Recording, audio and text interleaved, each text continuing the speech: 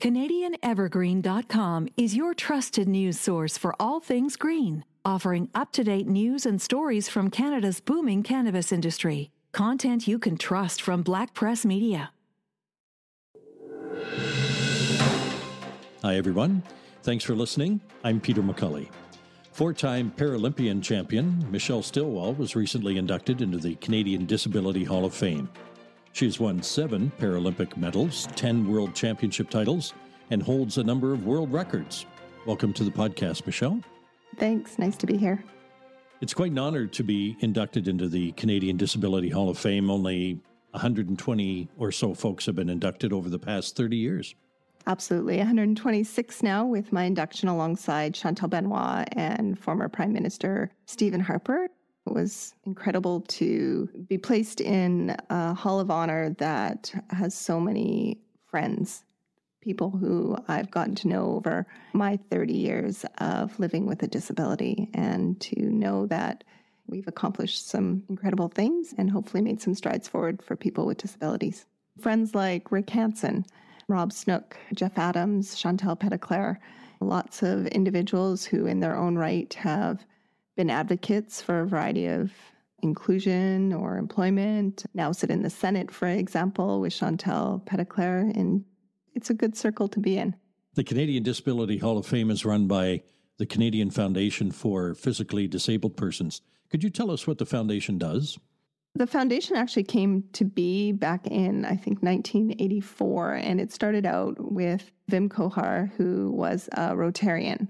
He wanted to build housing for the deafblind, and that's where the fundraising sort of started and began its advocacy and support for people with disabilities, and really turned into this organization that highlights and champions things that people with disabilities are doing for inclusion and for society to increase awareness, and celebrating those individuals. I ran across a picture on the internet while I was reading up on your background with Rick Mercer, who everyone knows, sitting on your lap while you pose with a gold medal. Yeah. What's the story on that? Rick has always been a great supporter of the Paralympics, and back in 2008, the Rick Mercer Report, the show, came to Beijing while we were competing, and I had the opportunity to spend the day with him after I'd been done competing, and we did a race in a wheelchair. I was in my track chair, and he was in just a everyday chair. It's on the internet. You can find it if you look it up. It was a great episode. My face hurt so much that day from laughing with Rick. Competing in Paralympic Games has allowed you to travel quite extensively. As you said, you're in Beijing. You've been to Switzerland, France, China, Japan, Australia, Switzerland, New Zealand, throughout Canada and the U.S. Were you able to tack a few days on here and there for some of these trips so you could enjoy yourself? And if so, what was your favorite stop? We always try to find time to sightsee and see a little bit of something when we're there, but oftentimes it's the hotel, the track, and back to the hotel. But that being said, I did train in Australia for a number of years where we would spend 3 months at a time. I was very lucky that we homeschooled Kai and that my husband is a computer programmer who could work from anywhere. So we would uproot the family, and during our winters, it's summertime in Australia and they're having their best weather. So it was a good time to go down to Australia. And so I would say that's my favorite place. But I've spent the most time there, and it became a home away from home, and created those friendships that became family members. And I have lots of places that I love. Portugal was incredible. I love Japan. Germany's a popular one, maybe because of my heritage, I don't know. But yeah, so fortunate to be able to travel the world and see so many great things. You've had the opportunity to be on the podium for Canada many times, multiple times. Can you describe the feeling? No.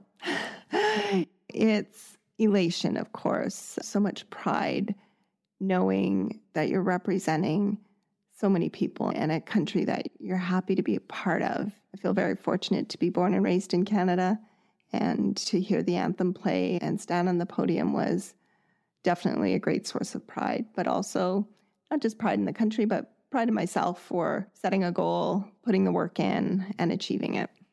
Do you have any highlights you'd like to talk about in your athletic career? Any high points, memorable moments, victories?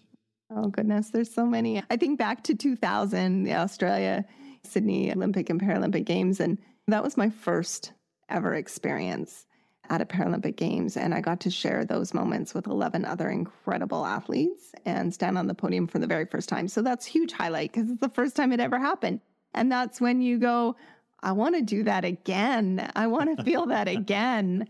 And we fast forward and change sports and end up in athletics. And Beijing was the first time I stood on a podium and having changed to an individual sport.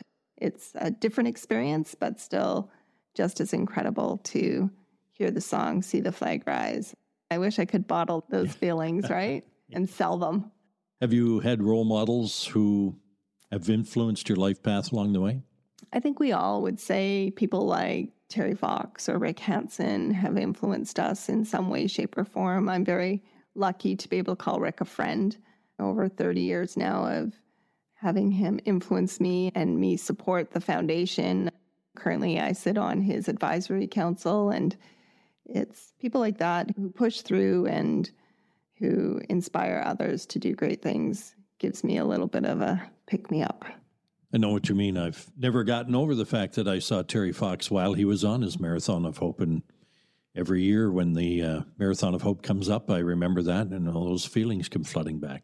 For the past 20 years or so, you've been a public speaker, speaking to high school students, sports groups, businesses.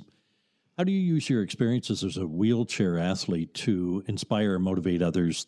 I think it really comes just down to storytelling and how people relate and the ability to share experiences and hopefully connect with people in the audience so that they can either see the hope, see the possibilities, and then in turn make changes in their lives to make things better or do something great. So I understand you had the opportunity to travel to Texas to speak to a group at NASA. How cool was that? That was pretty incredible. I remember that. Speaking at NASA was definitely a highlight at the time. I was with an organization called Smart Risk, and we did a program called Heroes, which was a big show with lights and sounds and a big stage. It was definitely a highlight. Can you share a story of a particularly meaningful interaction or response you might have had from someone in your audience? There's lots of them. I would say for the most part, when I'm done speaking, I typically have someone who is quite emotional and will come and share their own personal experience with me. I've had a lot of people cry on my shoulder.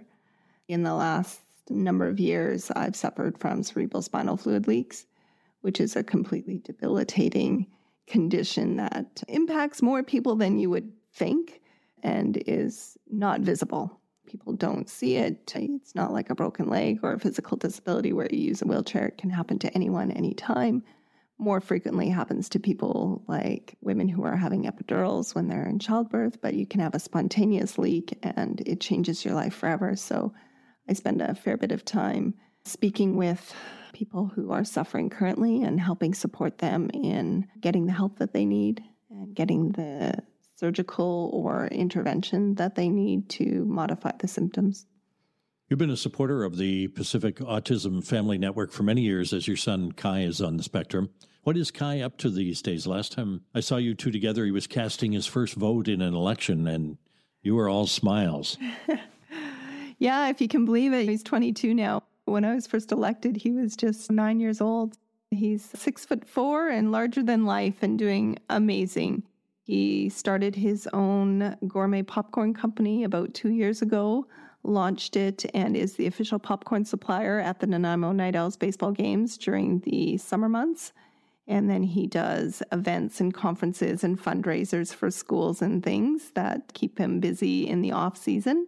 And so he's doing great. I can't complain. For the kid who I was told would never speak, never graduate, never drive, never live independently, he's far beyond what I ever would have expected. And I think a lot of that has to do with organizations like the Pacific Autism Family Network that ensures there are supports in place and continues to do research and find tips, tools, tricks to help support these young individuals on the spectrum. And he's had a good role model at home. I try. Michelle, you had the opportunity to serve as Parksville Qualicum MLA from 2013 to 2020. Looking back on the experience, could you talk about the good and maybe the not so good aspects of being in provincial politics? Certainly, there's lots good. I can look around the community and know that I had an impact and that I used my voice to ensure that things happened in our community and that we got things put in place that would support our community. It's a trying job. It's a 24/7 job. It's exhausting. The 8 years went by fast, and I could say I miss the people. I miss parts of the job, but I certainly don't miss things like social media and the negativity and the criticism. People get into politics, I believe, to make the world a better place and to listen to people and try to make the best decision based on the information they're given. And not everybody's going to agree with you 50% of the time, right? And it's hard because you're trying the best you can, but you can only do so much as an MLA too. What are you up to these days? What keeps you busy? So much. Living my best life, I like to say. I'm serving on multiple boards, both national and provincial, and many advisory councils and committees. And they are definitely all keeping me very busy, whether it's the Canadian Paralympic Committee, own the podium, the Gitson Economic Development Committee, the Rick Hansen Foundation, Advisory Council, just the list goes on. And then, of course, I support Kai with his business and help him do what he needs to do to accomplish the goals of the business. Yeah, life is good. What message would you have for anyone facing adversity or obstacles in life? I always say that obstacles are just something that's meant to get around, something that stands in your way and you have to find a way to get around it and just keep trying. If it doesn't work the first time, try something different. Hopefully you'll find a path forward that you can live with and that makes things better for yourself, but never give up hope. Thanks for being with us today, Michelle. Thanks so much for having me. Michelle Stilwell, recently inducted into the Canadian Disability Hall of Fame. That's this edition of PQ Beat. If you have comments or suggestions, you'll find our contact information on our website, pqbnews.com. Get fast access to breaking news by signing up now to Black Press Media's free newsletters and stay informed with all the latest news delivered directly to your inbox. You'll have access on any device, so you never have to miss out again on the information you need to know.